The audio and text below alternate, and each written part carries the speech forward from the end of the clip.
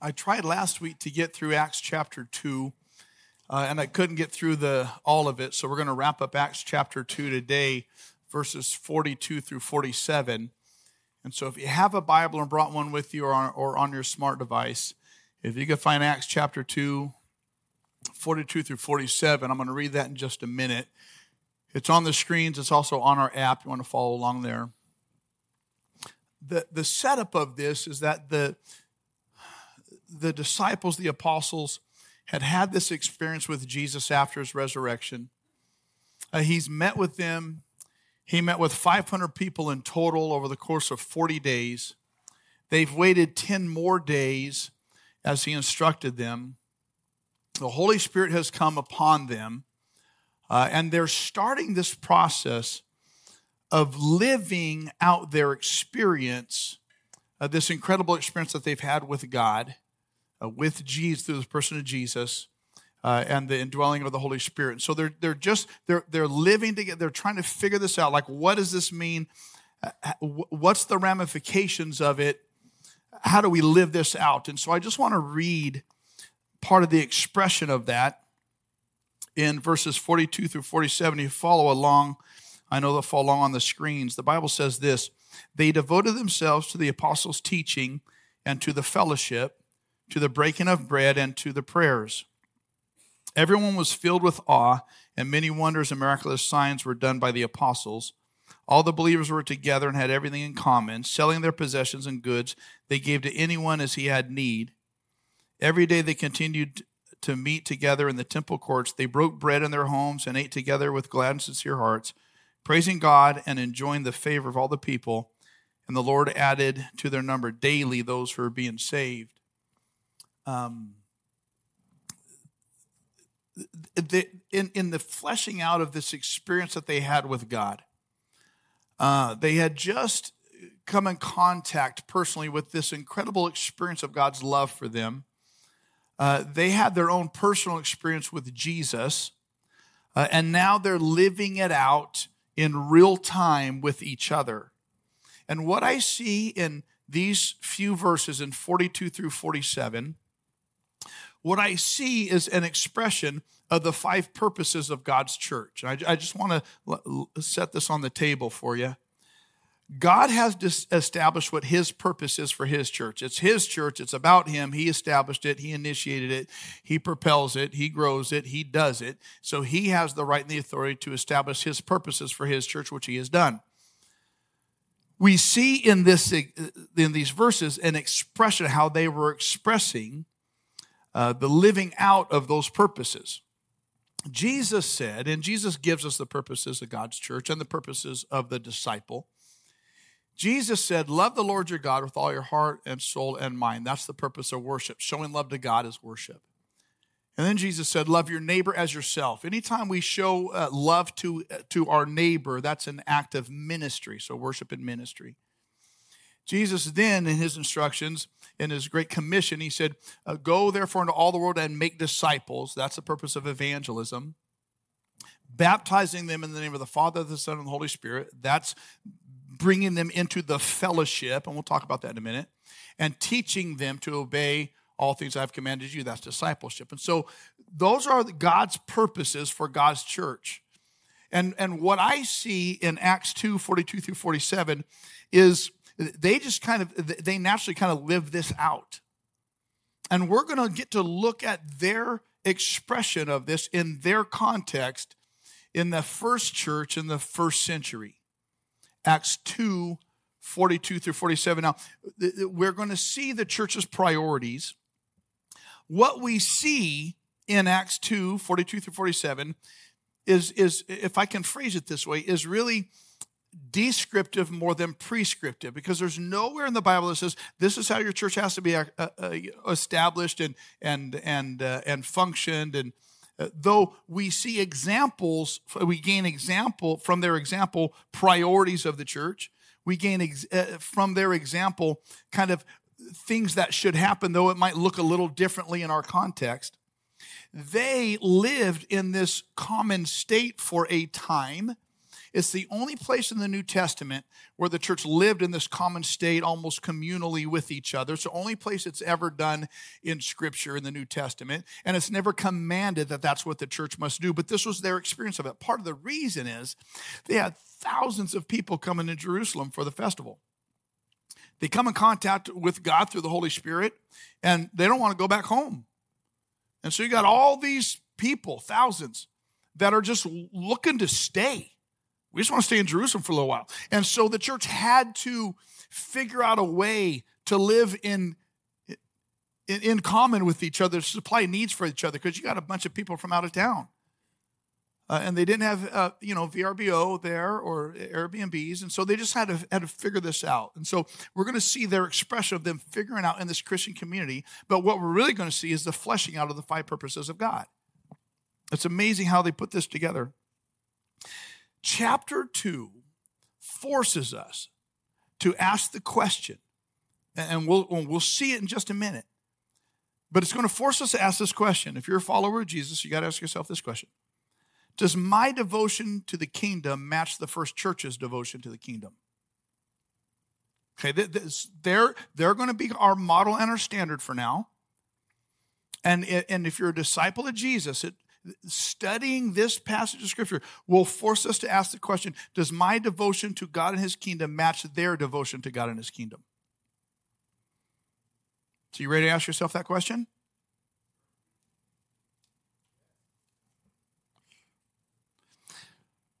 When one has an awe-inspired experience with God, it always shows up in their lifestyle.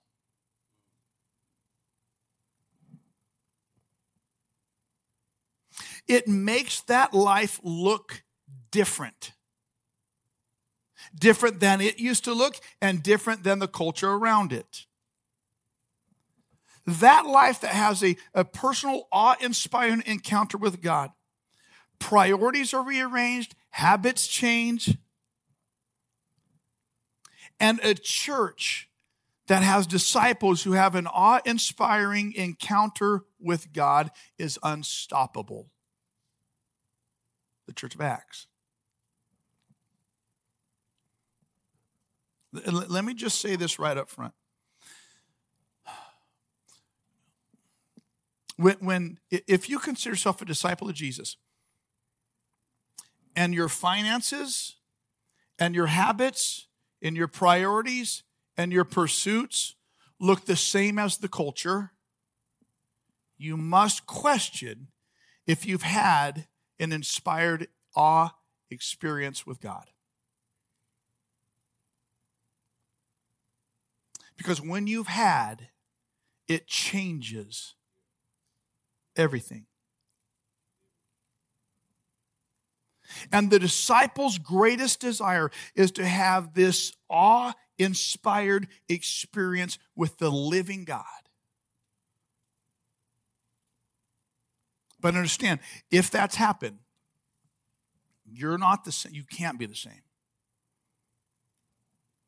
Does our devotion to God and His kingdom match the first church's devotion to God and His kingdom? Let's see.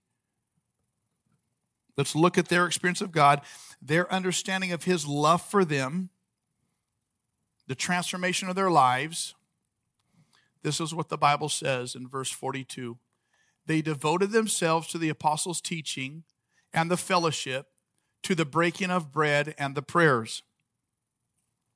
They devoted themselves. When the Bible uses that word devoted, it's a Greek word that means they adhered to, they were attentive to, they had a steadfast and single-minded loyalty to a course of action or agenda. The disciples devoted themselves. The disciples adhered to. The disciples paid attention to. They had a steadfast and single-minded loyalty to the apostles' teaching. When the Bible uses that word, the apostles' teaching, that's the Greek word didache. It means their doctrine. What that is what is fleshed out for us in the New Testament. They devoted themselves to the study, the understanding of the apostles' teaching, to the doctrine that we have in the New Testament. The interesting thing to me is the Bible says that the disciples devoted, what's the next word? Themselves. The disciple devoted himself, herself. They didn't need this external motivation. They didn't need someone to rally the troops. They didn't need smoke and mirrors. They didn't need a program. They didn't need a fountain in a coffee shop. They was like they devoted themselves. Do you understand what I'm saying? There was an internal motivation that they chose this incredible devotion right up front initially to the apostles' teaching. They didn't need a rah-rah. They didn't need someone giving them a charge. They didn't need someone getting them all pumped up about it. They devoted themselves, because that's what a disciple does when a disciple has had an intimate, powerful expression and experience with God. There's this motivation that happens within.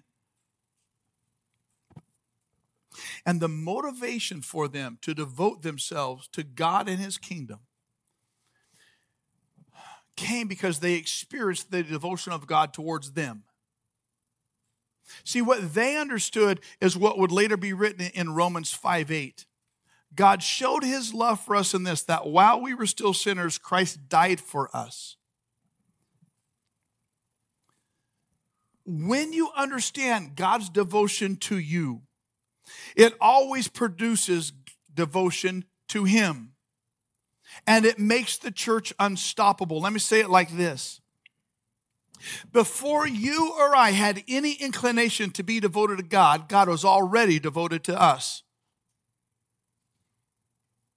Before you ever had a thought of devoting yourself to God, God already devoted Himself to you. And He showed it and proved it through the life of His Son. And when they understood that, they were there with Christ at the crucifixion, the resurrection, the ascension.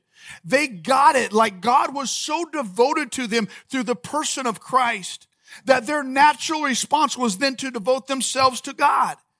And that's always the result when a disciple understands God's extreme devotion to them. The natural outgrowth of that is to become devoted back to Him. So that's why I ask. In assessing our devotion to Christ and His kingdom, how does it match up with what we see in the first church? Have you had that intimate experience, awe-inspired interaction with God?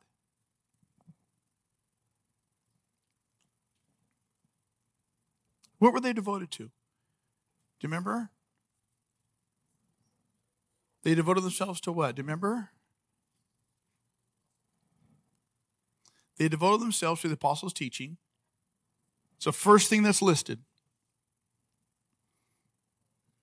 The apostles' teaching is what we understand is now fleshed out for us in the New Testament. And it's the interpretation of the Old Testament through the lens of Christ, through the lens of God's grace, through the lens of God's kingdom. They were a teaching church, and they taught the doctrine of the kingdom of God and the deity of Christ. That Greek word didache, it's the doctrine, it's the truth. So they were a teaching church, but also by implication, they were a learning church. They were full of disciples that wanted to know. Like, I want more of this. Teach me more of this. It wasn't simple stuff, but it was simply taught. And the church was eager to grow in it. And they brought themselves to the table, devoted to this teaching. It is not insignificant that teaching is the first thing listed here. Why? Because faith comes by hearing, and hearing by the word of God. This is the foundation and bedrock of everything the church does. There's a lot of things the church could do. Teaching is the priority of it. It ought to be anyway. I've been around this church gig a long time, and I've heard from a lot of pastors and a lot of church folk, and I've heard them say, well, you know what? We're just a church that loves Jesus. Well, great. Y'all love Jesus. But it's through the teaching of the word that we learn what the Bible says about how to express love to Jesus. You know what? We're just a church that loves people. Well, great. But it's through the teaching of the doctrine of Scripture that we learn how properly to love people who are living contrary to the kingdom.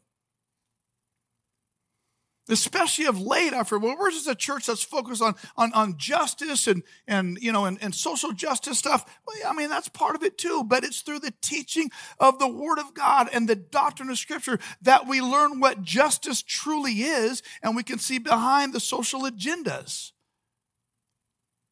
It's the teaching of the Word of God. And they devoted themselves to it. Now, back in their day, they didn't have their own little copy of Scripture. They didn't have their own little copy of the Old Testament. You know what? Today we do. We got Bibles upon Bibles upon Bibles.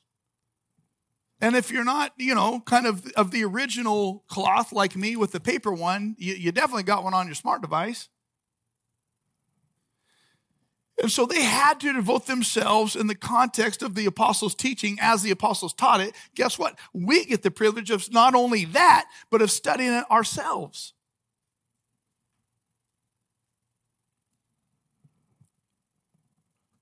It's the teaching of the truth of Scripture and the doctrine that is foundational and the priority of the church. I like to say, we need to understand that the doctrine, scriptural truth is unchanging. It doesn't twist, it doesn't morph, it is unchanging. I like to say it like this: if it's true, it isn't new, and if it's new, it isn't true.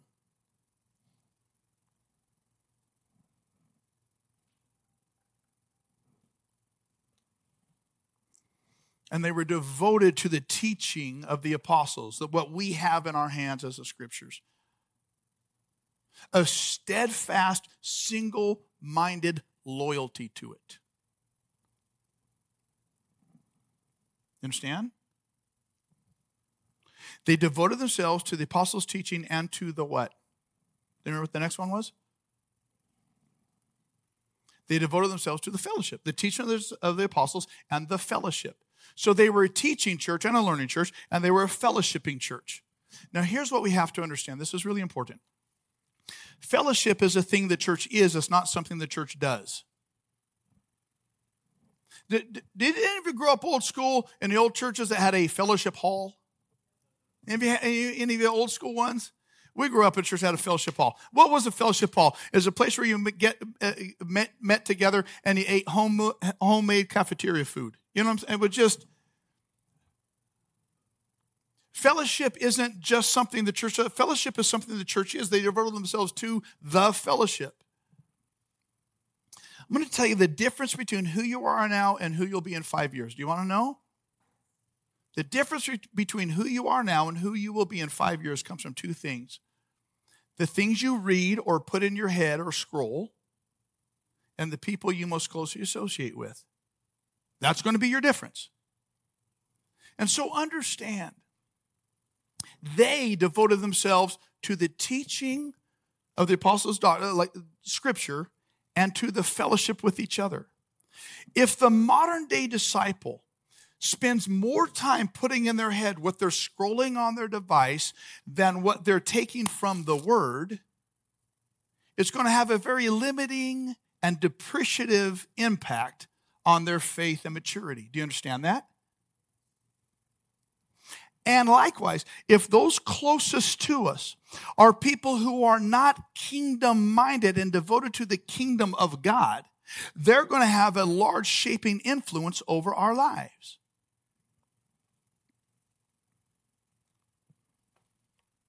This is why fellowshipping with disciples is so paramount and important.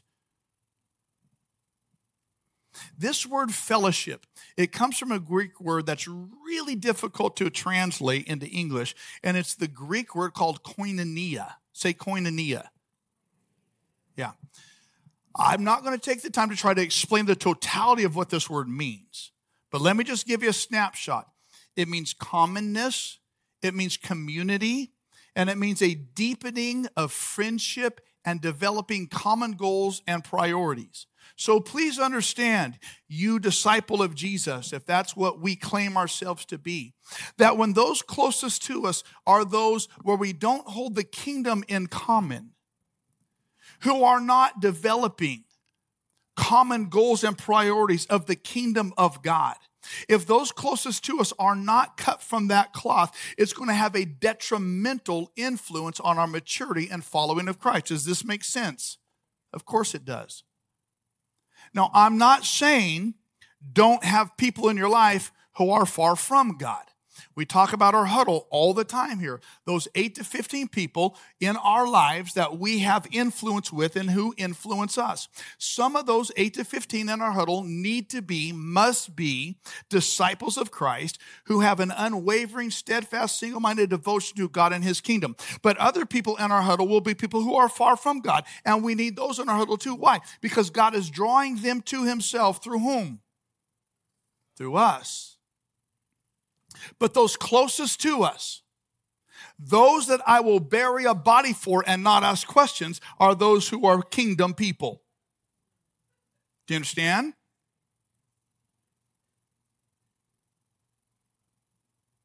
And so for the disciple who spends more time scrolling than study, whose closest are those outside the kingdom, how do you think their devotion to God and his kingdom is going to match up with the first churches? Not well. A church focused like just from these first two, devotion to the Word of God and the teaching and understanding of the Word of God and fellowship, that church is unstoppable. And it doesn't, I guess I'm not terribly surprised at how stoppable the church has become over the last few years when an edict from the governor would stop it. That is so antithetical to Christ and what he said. Jesus said the gates of hell won't prevail against my church. And all it took for most churches to be stopped was the governor saying we can't. See, a church like Acts 2:42 is unstoppable. I don't care what anybody, it's unstoppable. Here's a great thing about gates. Gates don't move, right? They're there. Keep people in, keep people out. When Jesus said that gates won't prevail, it's not like the gates of hell are moving against the church. The idea is the church is moving against the gates of hell. And a church that's doing what Acts 2:42 says that those gates can't even prevail against the church. And the reason why so many churches folded like a cheap lawn chair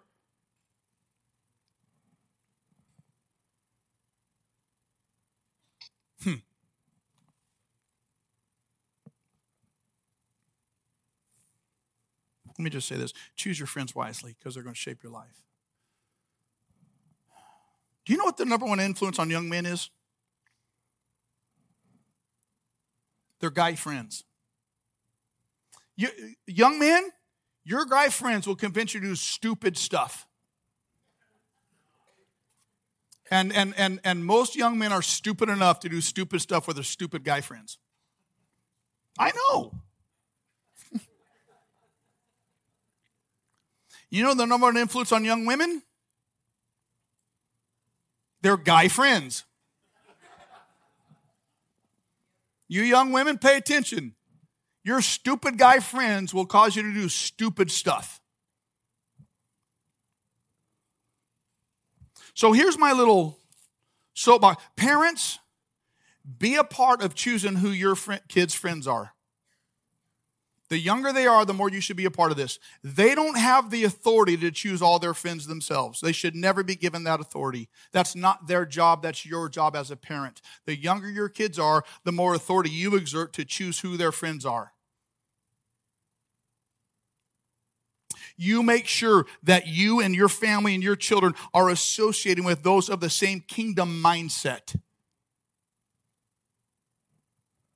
Now, you be kind to you teach your children, be kind to everybody, but only be friends with a few.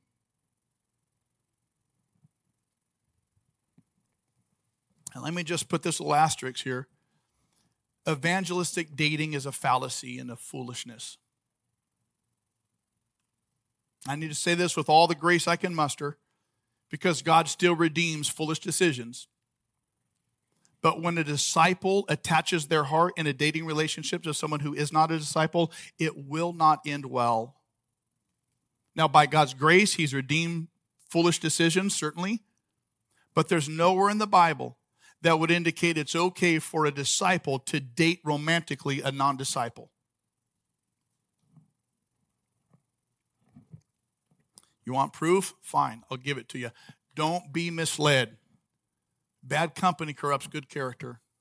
Young ladies, if you call yourself a disciple of Jesus and you choose to romantically date a non-disciple, you will be corrupted.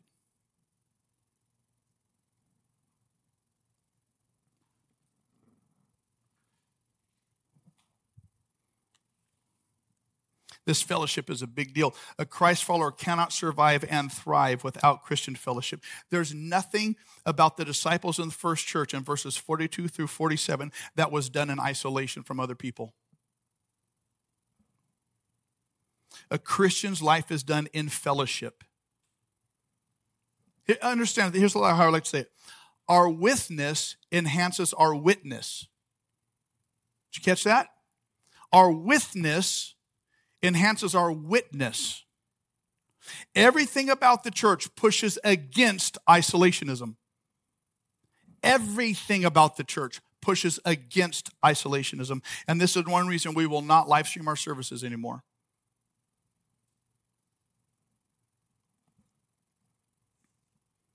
They devoted themselves to the apostles' teaching, to the fellowship, and what? You remember? The breaking of bread and the prayers. Okay, so what this is worship. They devoted themselves to expressions of worship. The breaking of bread, that's both in community, in meals together, and in communion, what we do every Sunday. And to the prayers. The prayers being those systematic Jewish prayers that they had grown up with, and the prayers in private.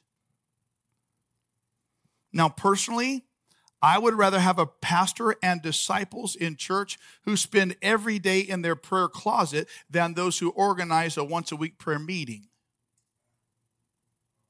They devoted themselves to it. It happened in community, but it was daily practice in private. The breaking of bread, both in fellowship and meals and in communion.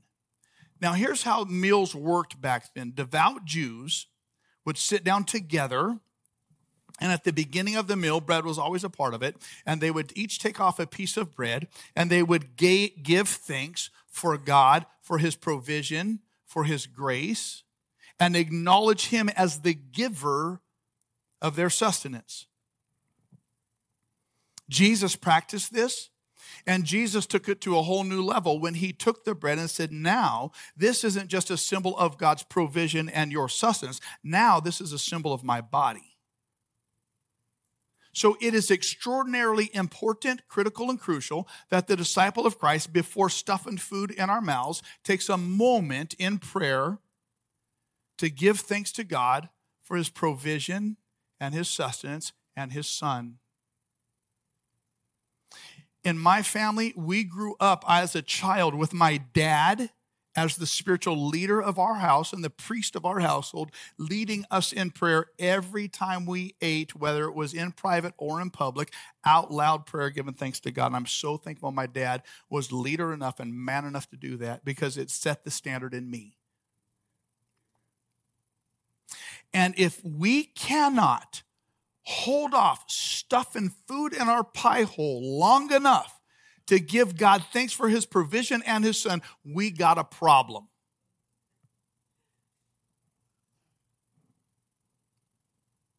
whether it's in private at home or in public out in the world.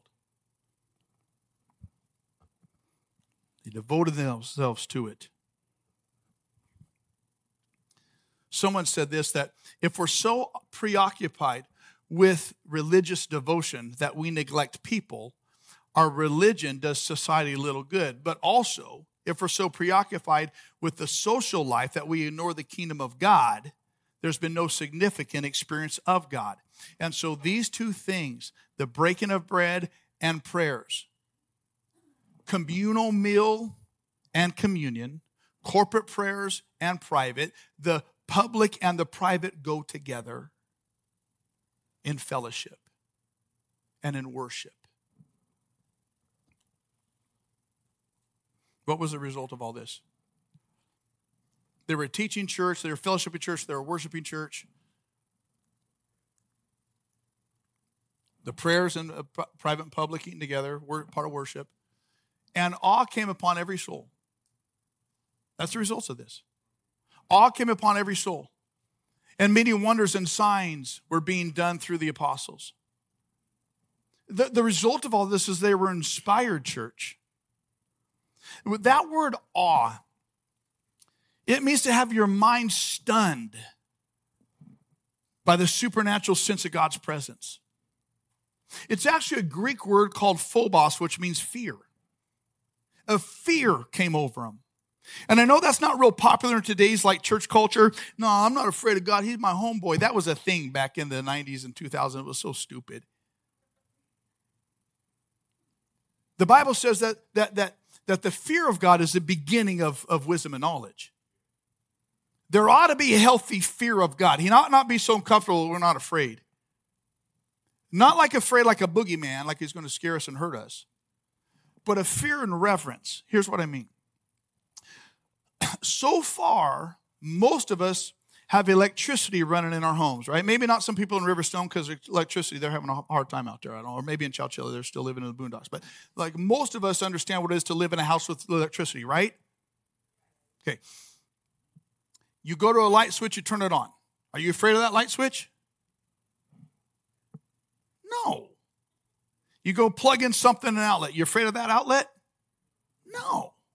Now, take the cover off that outlet and stick your tongue on there. Now you're afraid? Right? This is this awe and reverence of God. Don't you dare get too comfortable with him. Don't you dare treat him with contempt. Don't you dare treat him as if it's an insignificant matter to come into his presence. That awe came over them. Living with this sense of, oh.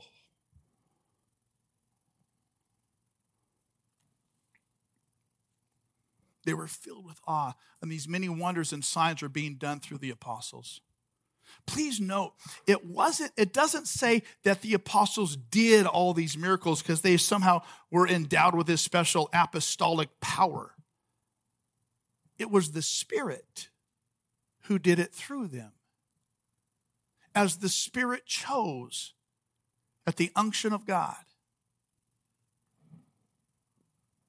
They had this wholehearted, single-minded devotion to God and his kingdom. This awe came over them, and the Spirit of God moved in signs and wonders through their hands. Not because of anything they were, but because of who he is. And it resulted, there was this fear and this awesome sense of God's presence among them.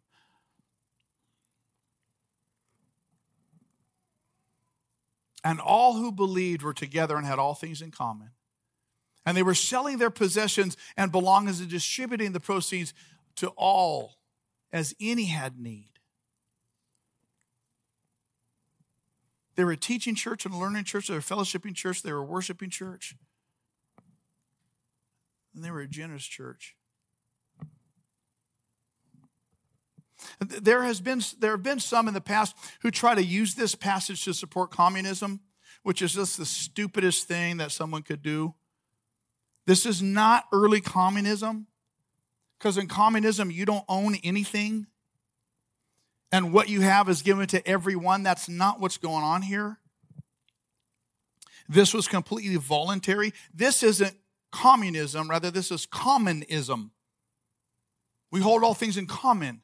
We've had such an awe-inspiring experience of God and His holiness, His magnitude, and His majesty. We're in such awe of Him. Suddenly, the hold that I have on stuff in this world is very, very, very loose now. Because I have this single-minded devotion to God and His kingdom, not to the things of this world. And so this was a voluntary choice where I have things that God has given, and it's my own personal property. And the Holy Spirit has laid it on my heart to leverage that for the sake of you. It's my choice. And I'm moving in the Spirit of God to meet your needs. Communism would take it and distribute it. This is Spirit-led, where I choose to give it. And it's not given to the community at large, it's given to you and you who are part of the fellowship. It's so interesting. A few weeks back, I had a conversation with someone right before the first service, and I'm up here and I'm preaching, and the Holy Spirit just said, why don't you mention something? And I made mention of this, of someone in our church who just had car trouble and needed a car. And I wasn't planning on saying it, I just felt like, I think I'll say this. And right after that service, someone texted me and said, we have a car that has a completely rebuilt new engine in it. It runs great. Great. We want to just give it to that family. It wasn't done out of coercion. There wasn't even a request, really. It was just God, through the Holy Spirit, put it on that disciple. That disciple had such loose grip on their possessions that leveraged their possessions against someone's need within the fellowship. It's New Testament.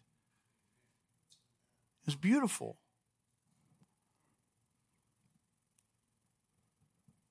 Imagine if God spoke to you personally and said, I want you to come away from your life right now and do something special for me.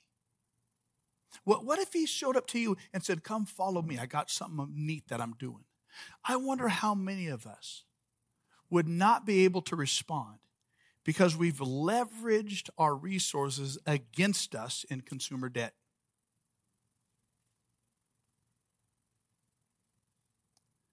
There are so many people that I would love to be, I hear it all the time, I would love to be more generous. It's just, I've got myself into some things that I wish I could be more generous. Well, here's the problem. Like, disciples have leveraged and orchestrated our lives so much like the culture that we can't say yes to Jesus when He calls us to say yes.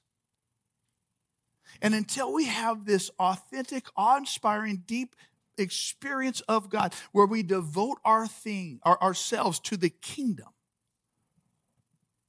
we're going to look just like the culture.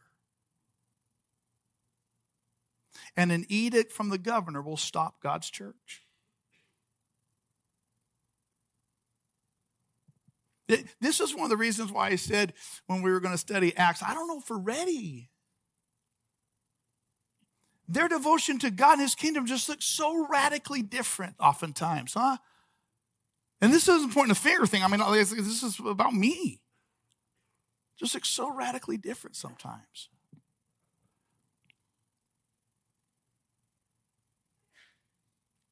The interesting, again, this whole generosity thing, they shared with anyone who had need within their fellowship. It's not that they shared everything that they had with everybody outside of their church. They didn't meet the needs of the entire community around them. They met the needs of their fellowship within them. And this is what we've got to understand about the church. Most have erroneously thought that the church exists to meet the needs of everybody in the society and culture around it. It doesn't. We're not called to. We are called to meet the needs of those within the church. We have to understand this. The church is responsible for those who are part of it. It is not responsible for those who are not. Here, let me just say it like this. This might help you understand. To those outside the church fellowship, we are responsible to witness. You will be my witnesses in Jerusalem, Judea, and Samaria, to the ends of the earth. To those inside the church fellowship, we are required to be generous. Here's why. Let's think theologically. What is God's priority? Is God's priority to meet all the physical needs of everybody around the everybody in the culture as they might have need? Is that his priority? Not at all. His priority is to draw people to him. That's his priority. God is not willing that any should perish, but all should have eternal life. God so loved the world that he gave his only begotten Son, that those who believe in him would have eternal life, not have all their needs met. So if his number one priority is to draw all people, to draw the culture that is far from him to him, one of the ways God does that is by leveraging his disciples within his church who are making sure that we are all taken care of, so that he can leverage the problems outside the church so they look inside the church and say, if that's what it is to be a Christ follower, if their lives are so rearranged and so dramatically different where they take care of each other like that, I need in that. If that's a reflection of God's love for his people, I want some of that. And it draws people in.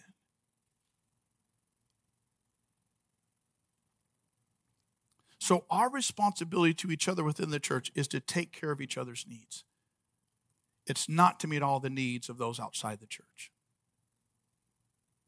We're required to witness and to invite them in. But this is what I'm saying. This is how powerful this issue of fellowship and koinonia is. Honestly, it's evangelistic in nature.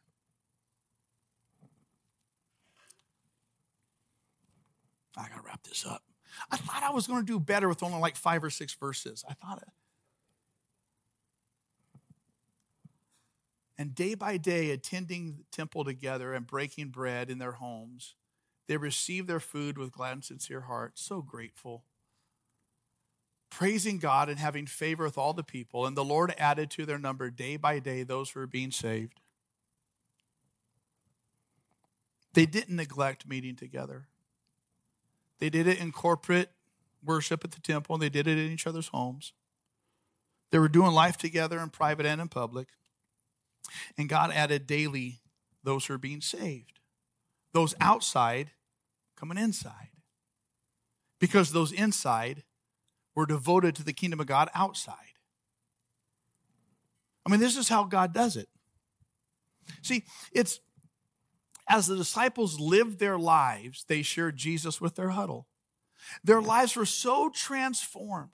Their priorities were different. Their agendas were different. Their goals were different. Their conversations were different. Their finances, like everything was different.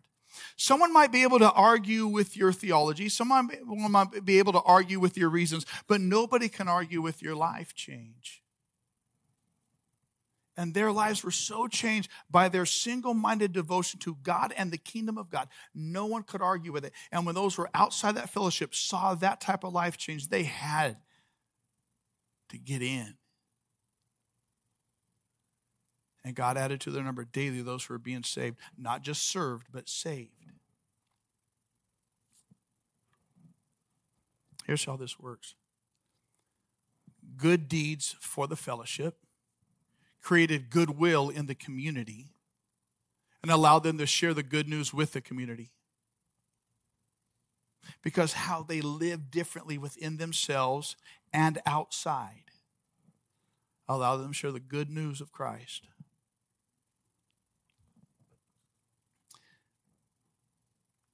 And it was unstoppable.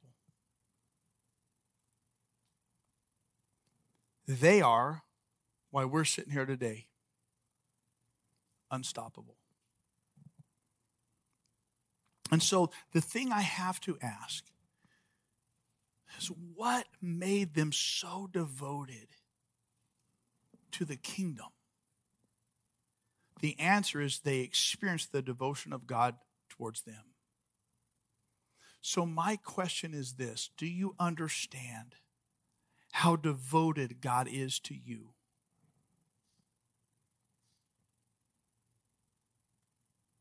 I mean, do you really get the depth of his devotion to you? That while you were still sinners separated from him, he died for you with no guarantee that you would come to him. Do you understand the depth and power of his devotion to you? For God loved you so much that he sent his son to die that whoever would believe in him would have eternal. Do you understand the depth and power of his devotion to you? And if you say you do, the next question is, will you commit to complete devotion to him? A single-minded loyalty.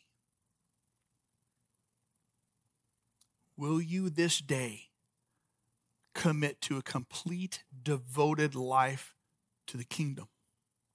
A single-minded loyalty.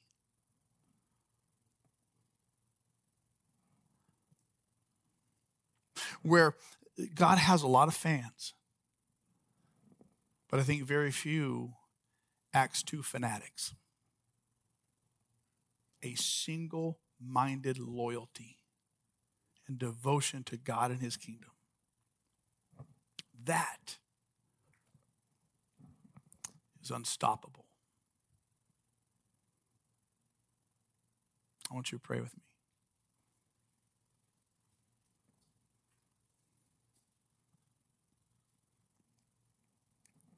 If you've never really come to terms with the depth of God's devotion to you, I want to invite you into that right now.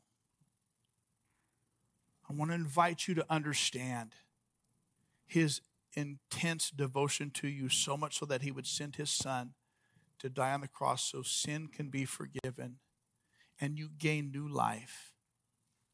If you've never availed yourself to his provision through Jesus, now is your day.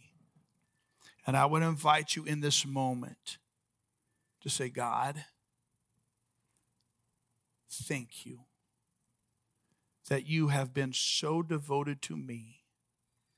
You gave your son to die on the cross so I can receive forgiveness. I accept that gift. And I'm committing myself as best I know how to a single-minded devotion to you and your kingdom. For those of you here who have been a fan, but a fanatic would not be the word that would be used to describe your relationship with Christ nor your fleshed out faith, I'd invite you in this moment. The Bible calls it repentance for your lack of devotion, for my lack of devotion. And just to come clean before him and say, God, I'm sorry. I believe in you. I trust you. But a single-minded devotion? No. I've been double-minded about a lot of things. And I confess that before you. Forgive me. And I commit to being devoted, single-mindedly devoted to you and your kingdom. I repent of my double-mindedness.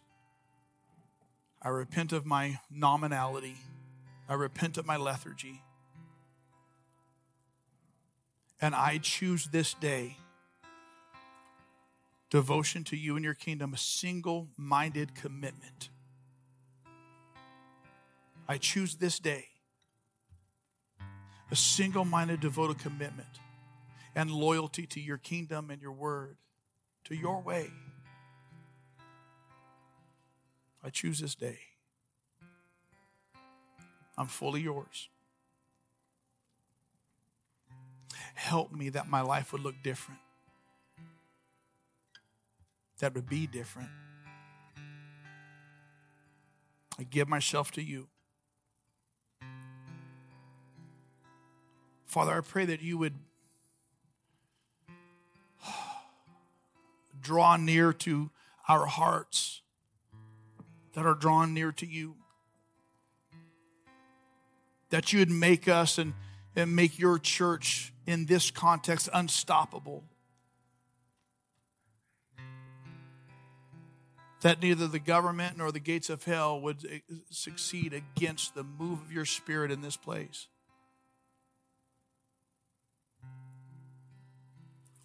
for those who are coming to you, for those who are giving ourselves to you,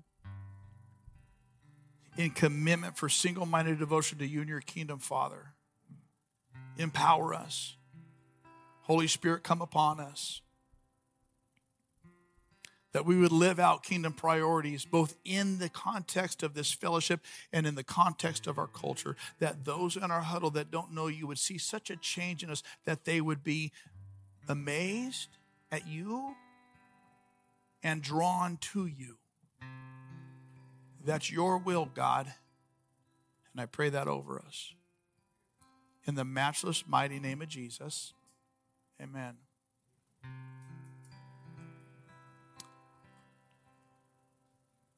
For those of you who just joined the fellowship, welcome. For those of you who just decided a wholehearted, single-minded devotion, welcome. We're going to get after it together. I need to ask you to do a couple things. If you made one of those decisions, either electronically or on those little cards in front of you, I want you to fill that out. Here's why. Because you got to tell somebody. That's what disciples do. But also because I pray over many of you by name every day. And for those of you who are saying, I have chosen a single-minded devotion to Christ because I understand his devotion to me, I want to add you by name to that. Sometimes it's better to meet with someone after you've made a decision and tell them that and pray together for that. And if that's you too, I would encourage you in the name of Christ not to leave out of here when service is done, but to come and talk to John Bott right down there, Sean right there, the Addingtons right there, the McElroys right there, and just do a little bit of prayer with them, commitment with them. I love you, and it's fun to go through the Bible together, right? Next week, chapter 3. Read chapter 2 through new lenses, and chapter 3, and ask for the Holy Spirit to start speaking to you about his word. If you don't know Jesus yet and you're still not convinced, I want to invite you back. Just keep coming and listening and seeking, because I'm confident that when you seek, you'll find. Let's sing together. Yeah.